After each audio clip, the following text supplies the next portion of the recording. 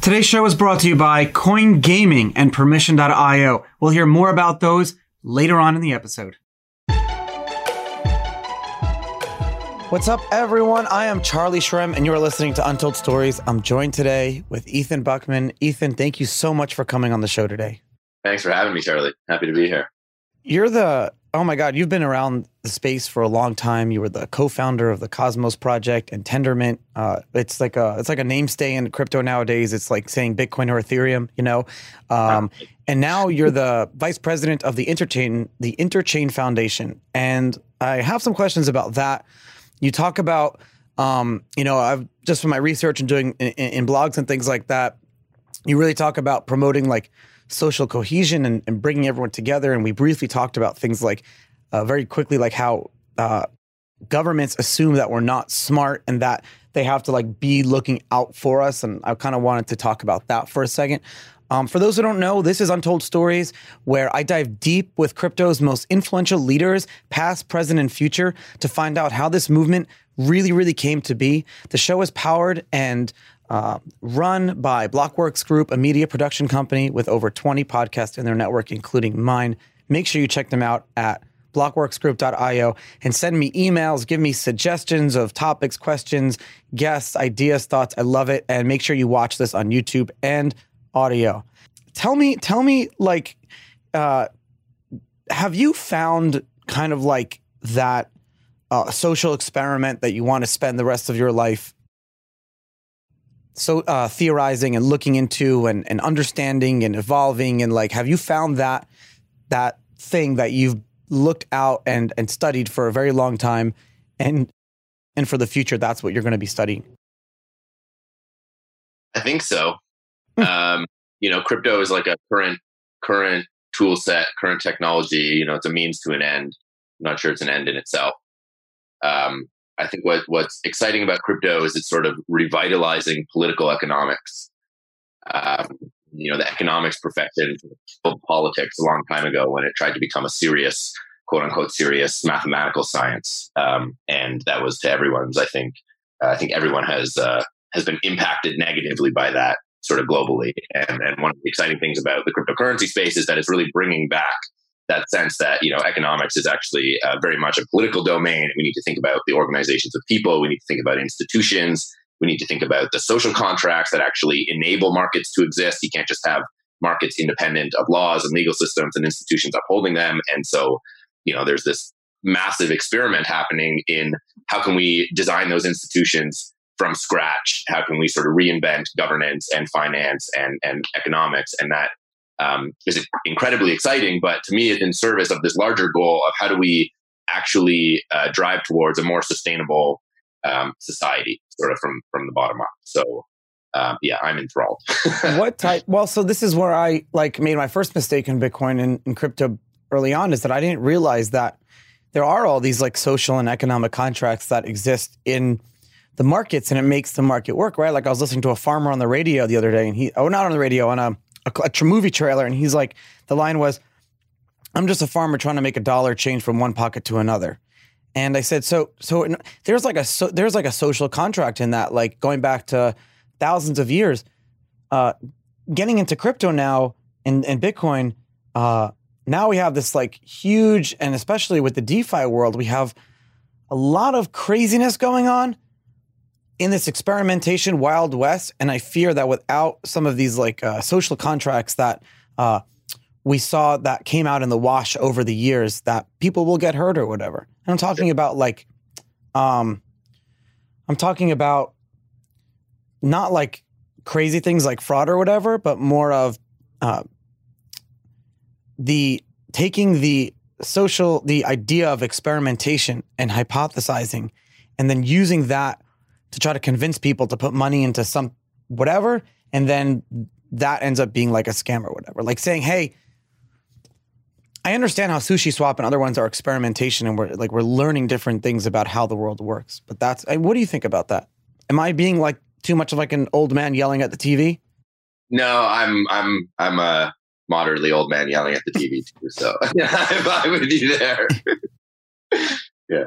Do you think it's like the longer you're in the space, the more jaded you get? Maybe a little bit. I mean, I don't know. I don't know that I'd say I'm jaded. We certainly do see some of that. Like, there's a lot of folks that they see everything and it's like, oh, there's nothing new under the sun. We've been talking about this on, Bitcoin Talk for, the last 10 years or whatever. And this is just that and X is just Y.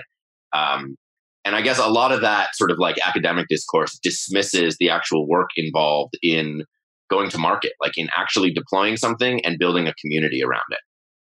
And what's crazy and exciting about DeFi is that that's happening at a pace that's sort of probably never been witnessed before. That you can actually write a financial program, deploy it to the internet, build a community around it, and have people care very rapid, and then have the whole thing fail, within a few days. Like it keeps happening where like I'll go on a canoe trip or something and I'll come back, and in the span of like being away for 3 days, like Sushi Swap was like created and destroyed, or like a YAM contract was, created. Yeah. Like it's amazing the pace at which this stuff is happening. So, yes, people are getting hurt. We have to understand that it's like very much an experiment. And it's important to be able to experiment. But, what I'm interested in is what is the trajectory to actually turning these experiments into, load-bearing components, responsibly load-bearing components of societal infrastructure. Oh, that's a great quote. How do we make crypto responsible, load-bearing like infrastructure in our world? You're saying, right? Like we've been talking about crypto taking over our financial systems, all these infrastructure that we've been using for 100 years or whatever.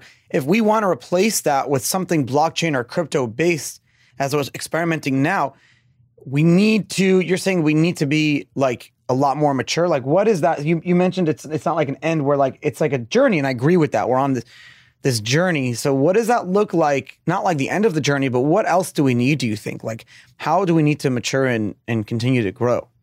We need to get real about working with existing social and political institutions, right? Like there's a very strong sort of animosity to existing legacy institutions. And it's like, we can just recreate everything from scratch in our little Ethereum world computer cloud and that'll be great. And that's fine for experimenting and potentially necessary for experimenting, but to actually sort of connect it back down to the real world and real people and have this matter and actually start to change things, you need to be working with existing institutions and with their stakeholders and, empower them to sort of take ownership over these platforms and over sort of the infrastructure you're building for them. Do you think that's a very long journey that's maybe just starting? What does that like look like down the road? I mean, so you're, and then kind of answer that with why you started, why you came into the space and why you started Tendermint and with the group of people that you did. And sure. Were you like trying to prove an experiment? Were you just trying to like make some money, get your feet wet? Or were you just like me, just like, you don't care about, and you just wanted to get in this space and do whatever you could? I guess, so I got into this. So I was studying biophysics before I was sort of caring about political economics, I guess. And I was like fascinated by this problem of the origin of life. But I was thinking about it, due to a few books I had read and just sort of, my influences, thinking about organisms in terms of sustainability and sort of the organism as the fundamental, like sustainable system. And trying to understand sort of, in a world that's allegedly always running down according to the second law of thermodynamics and all this sort of like nihilism that emerges from this materialist view of physics. How do we have systems like organisms, like forests, like human beings and societies that actually seem to run up? And you have this like amazing emergent complexity. Not only do you have the emergent complexity, but it's sustainable, right? Like, when you're smoking a cigarette or you're looking at the steam coming out of your coffee, there's like these beautiful patterns, but they rapidly dissipate, right? And there's something about life that you get these beautiful patterns and they persist. And so I was, just utterly fascinated with that and first starting to think about what it could mean for society, but I was very naive and I didn't really know anything about economics.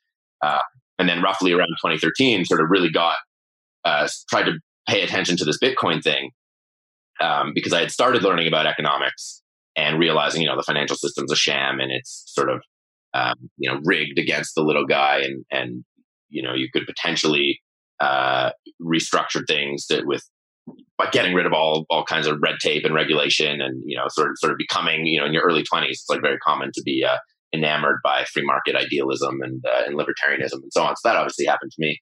And Bitcoin came along, and I sort of dove down that hole. I was like, oh, this is how we can actually do it. This is how we can like stick it to the man and fight the power. And this is sort of, open source kind of, the climax of the open source community.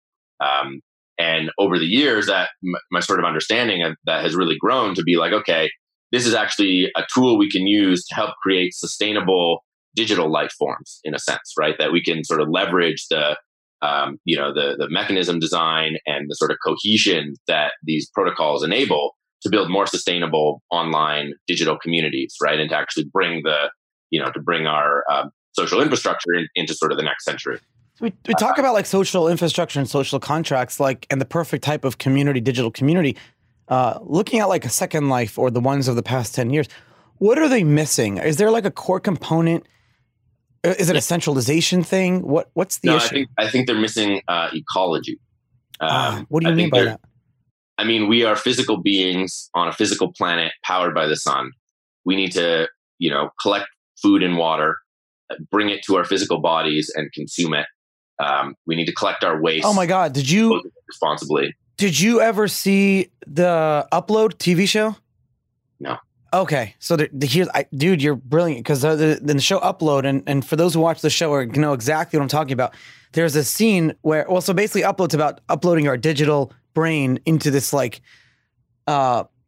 simulated heaven, right? Okay. In the future.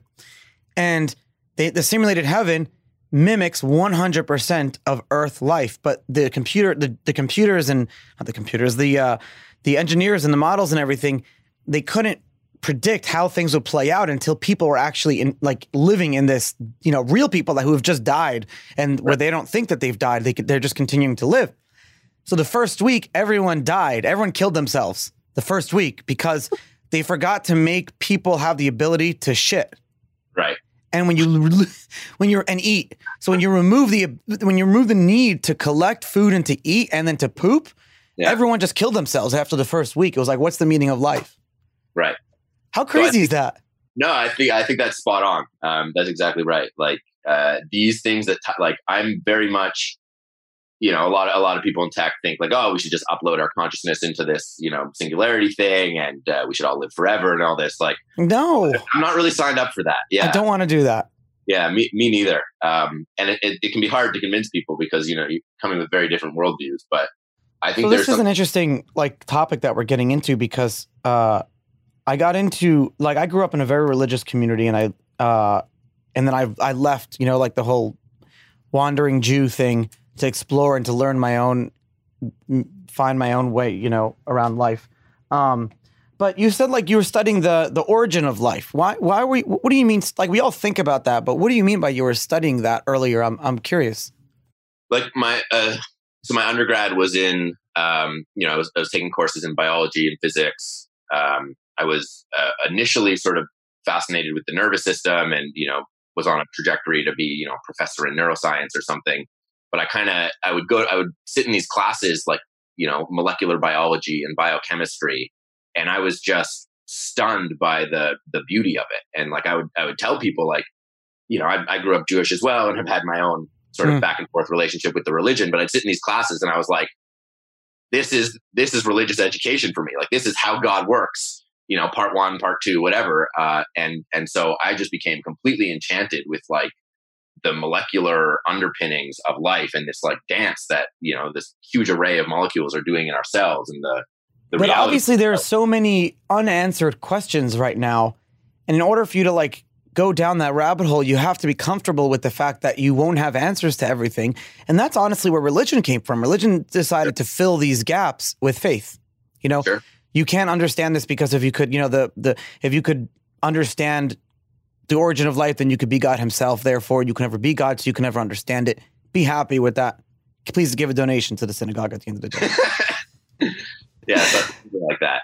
I mean, I remember, so when I was an undergrad, they have these, some of the universities have this program where, this Chabad program or something where, they'll pay the students to actually sit with a rabbi once a week, right? And so I sort of took them up on this. I was interested in learning, more about the religion and so on. So I had a good relationship with the rabbi. And at the time I was, working in a biology lab, and I would get to sit on a microscope, a fluorescent microscope, and watch cells like actually divide mitosis like in real time before my eyes. And this was the most amazing thing. So you're like, yeah, you're one end and then the other end.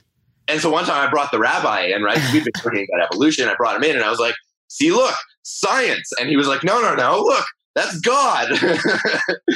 But I do understand that, because it is hard to not look at these things and say, like, there must be a higher power that created this beauty, right? Like, that is one thing that I've not been able to come to terms with. It's like, you talk about the origin, and this is like a crazy conversation that we're going into, not crypto at all, but this is better.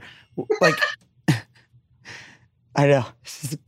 We'll bring it all back, guys. I promise to my listeners. My editors are like, Charlie, this is a crypto show. We have crypto sponsored. I promise I'm bringing it back. We'll bring it back.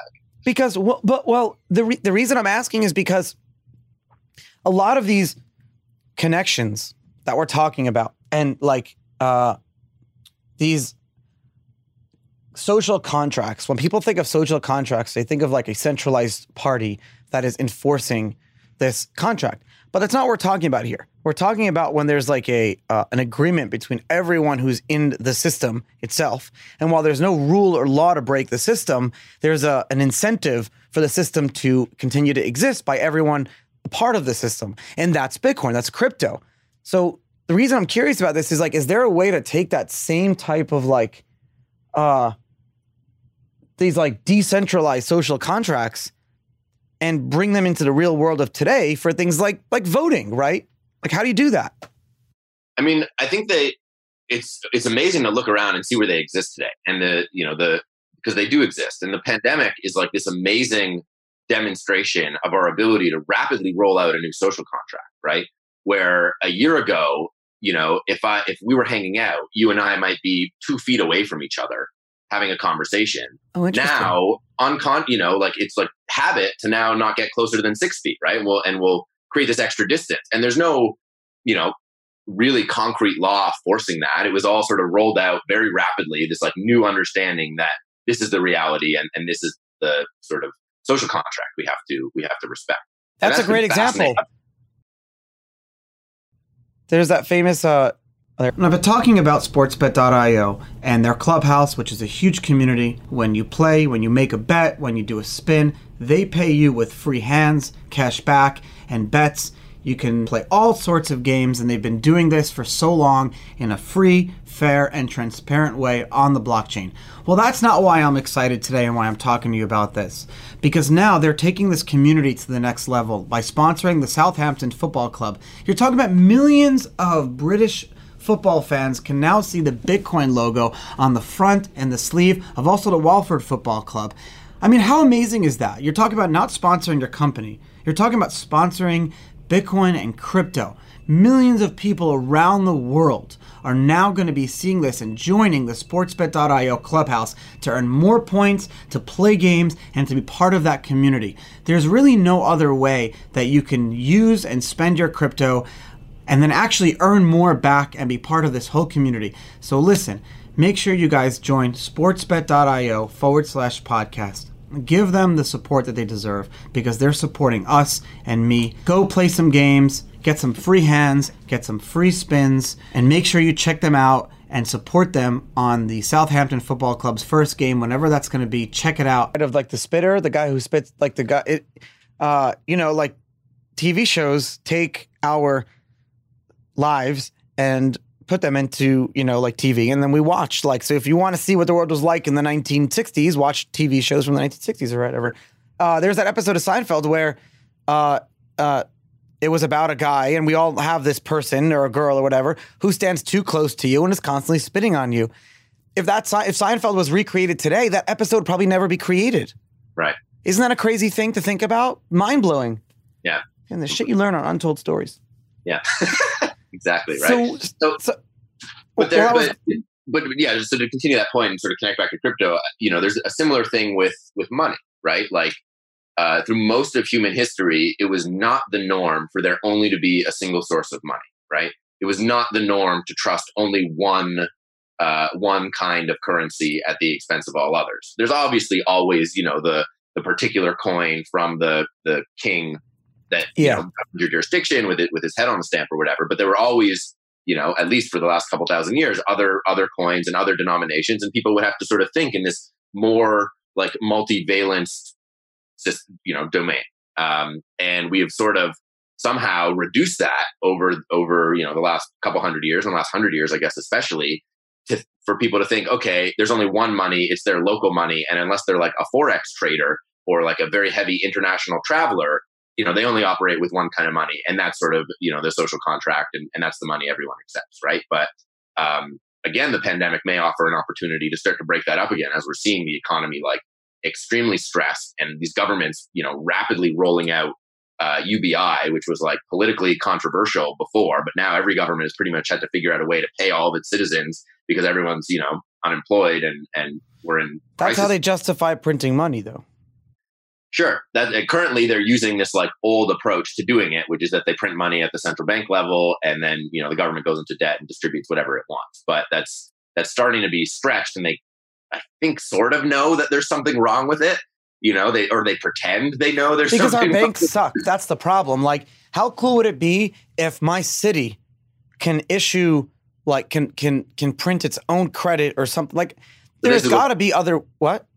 Well, that's exactly what I'm trying to get at, right? That like the social contract can start to shift, especially under the conditions of something like the pandemic, to open up the idea that actually there can and should be multiple forms of money, and that they should be issued more locally and more representative of local needs and local sort of trade flows, and that the cities could issue them would be a really interesting way to start, or more sort of local kind of cooperative unions, credit unions, stuff like that, where you have groups of businesses that are like, look, I have needs and you have I have excess wants and you have excess resources, but this lack of liquidity, this lack of like access to the money everyone agrees is the only money, is the only thing inhibiting us from trading, right? And so as more and more people come to confront that, that coincidence of wants and the lack of the monetary unit, there will be this very heavy demand to actually create new ones and enable people to create new ones at a local level. And that's where you really think so? That's a very interesting theory. Yeah, I think so too. But how would it work? Because you're going to see a lot of regulatory backlash. I mean, you can't just because there's a pandemic, it's now like you're going to have people flipping out about changing all these different things. And so people ask like, why if you had to look at one reason why various states, right, like, or governments handled their, this pandemic a certain way, so the simple answer is because they looked for solutions within a construct that simply doesn't work anymore. Sure. Definitely. And as we've seen with the past, the simple fact of like mailing checks out to people, like how antiquated is that? Like, what's the cost of that? So that should be the symbolic of the world that we live in. So what's the Interchain Foundation and how did you bring, why did you use that kind of to bring this all together? Right. So that sort of goes back to the Interchain Foundation was the nonprofit we set up to raise money to fund development for the Cosmos network. And so, sort of, I guess going back to the earlier thread of, me getting into Bitcoin and seeing these protocols as a way to build new social institutions and enable people to sort of cooperate and trust each other and agree on sort of new forms of value. We hit on this, one of the underlying visions and sort of values of the Cosmos network system that we had sort of, conjured up in 2016, Jay and I, after having worked together for about a year and a half or so, was this notion of sovereignty that, we didn't want, we very much disagreed with the world computer vision of Ethereum. The idea with Ethereum was that we would build a perfect system that would be able to compute all of the world's, handle all the world's computing needs on one Ethereum mega global computer, right? And we were sort of like, no, you're never going to be able to capture all the needs of everyone in this one sort of technological artifact. What we need to do is enable ways for people to create their own blockchains, their own sort of application-specific infrastructure that they can retain sovereignty over, and yet still enable those different things to interoperate. And so it was about sovereignty plus interoperability, right?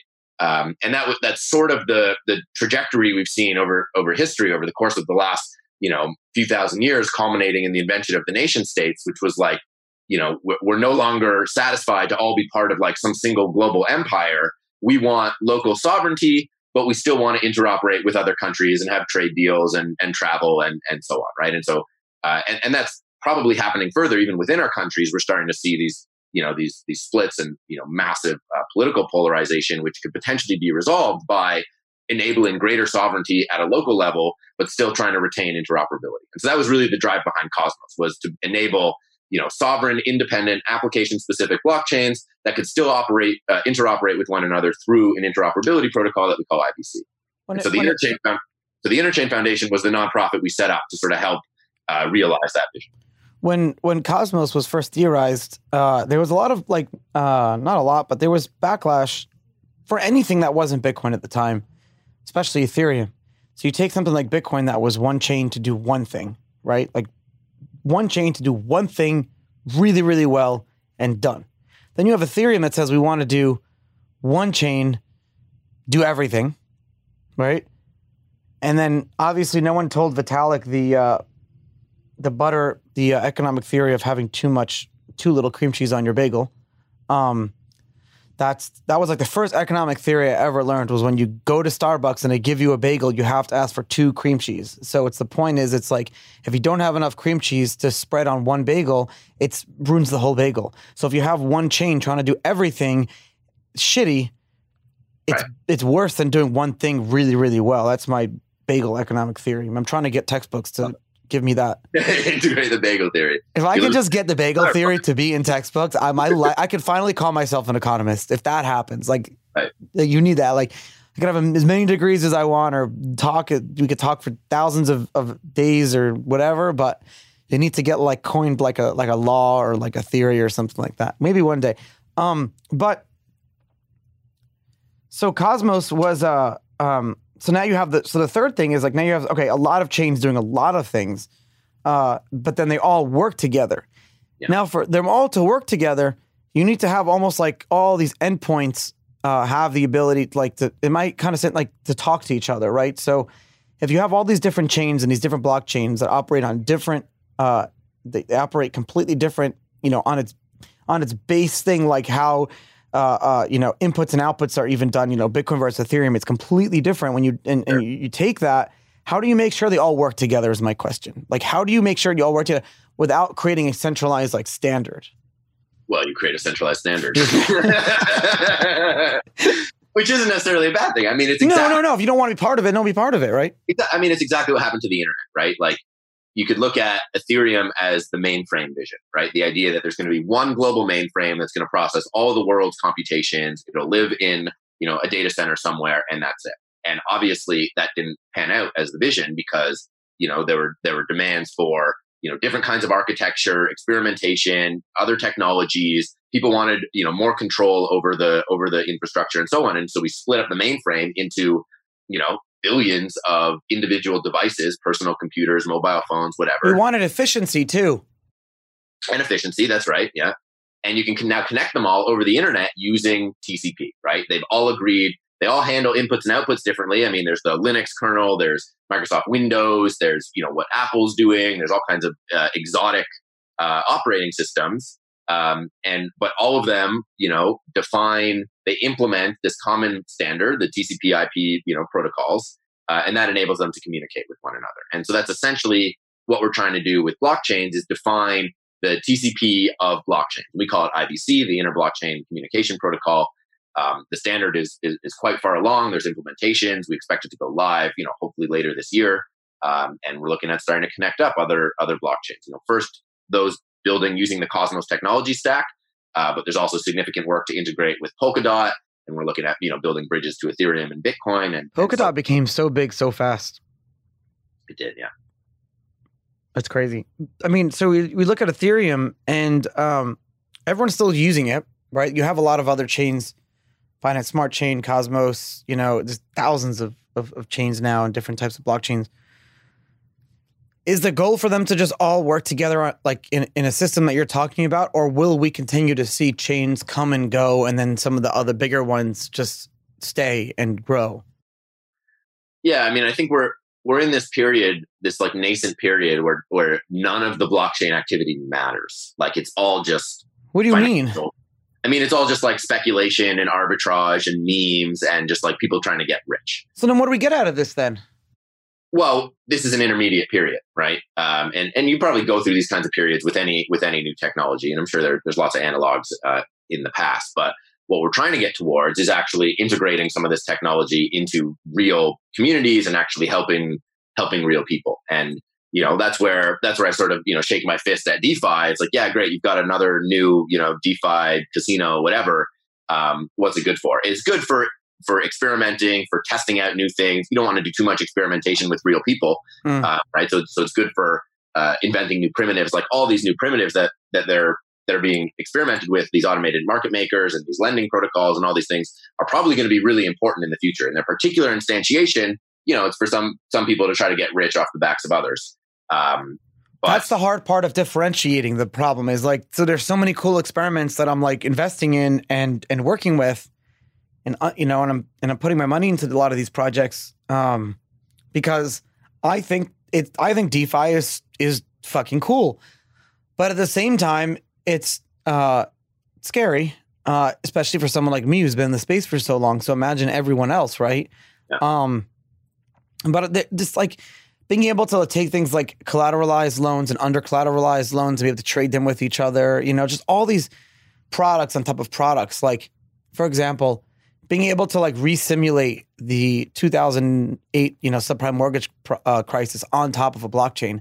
I see someone doing that. And that's really cool to see. Obviously we know what the end of that is going to be, but to see the simulation digitally and to try to tinker with the different levels to see how things could have played out differently. I don't know. I think it's really cool. It's very cool. And I mean, what's happening is we're reforming huge parts of the existing financial system on more transparent and more accessible infrastructure. And that's important because we're eradicating barriers to entry.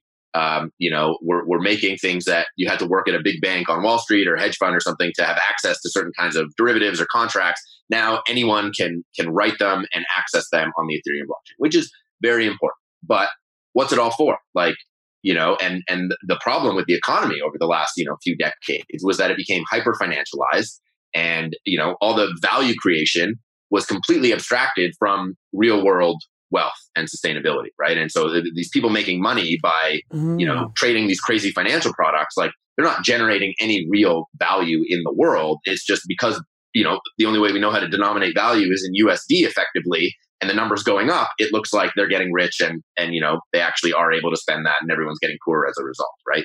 And so, what would the worst possible outcome I could imagine is if DeFi just goes in that direction and just, rebuilds an exact model of the existing financial system, slightly more transparently and slightly more accessible, right? Which is sort of what's happening. And don't get me wrong, transparency and accessibility are amazing, but if we're not careful, we need to actually knock these things down to, like we were saying earlier, ecology, right?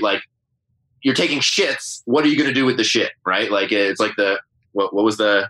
Oh, that's the best. That's a great continuation of your analogy. It's with the show up, what do you do with the shit now? Exactly. What do you do with the shit, right? So. Oh my God, the engineers don't even think about that. So how do you even create a fake real world? It's now you have the shit. The shit in the real world does something. Imagine if we took the world that we live in today and we said, "Hey, manure doesn't work anymore." The world would probably just implode.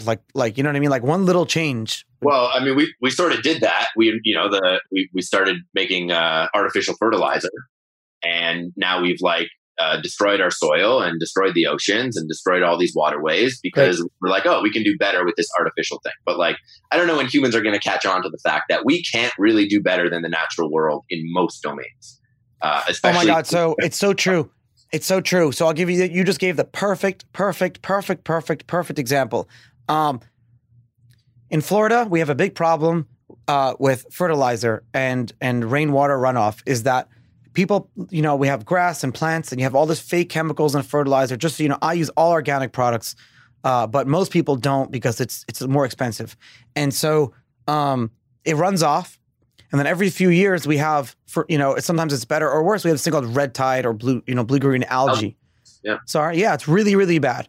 And it comes from all this chemicals and all the fertilizer and it's fucking up the water. So how do we solve it? It's, No. Seriously. Governor DeSantis, all the president, all the people come and they have all these, we're going to earmark millions and 10 millions of dollars and we're going to figure out, we're going to study. Yeah, that's great. But you know who's solving the problem right now? Some guy invented something down the road and it cost him $100 to make and he sells it for $200 and he comes to your house. And all it is just a bunch of cardboard and paper built into this like fish hotel. He comes to your house, and if you live on the water, he installs it under your dock. And then within a year, that one, I have one, is filtering 30,000 gallons of water a day. Wow. Because all the clams and all the oysters are all living on it now, and all the fish had created. Right. So you said, we can't do better than nature. So here's the guy said, hey, I'm going to use nature. I'm not going to solve red tide. Now, the city bought thousands of them. The city's putting them all over its own coastline. Right. Fucking cardboard boxes. In the water. Yeah. So you create a little bit of substrate, to support the natural world's, inherent tendencies to thrive, and it'll take care of the rest. So cool. So cool. And that's kind of like how I look at blockchain. It's like that. It is that cardboard box in a way, goes into the water and then slowly takes a very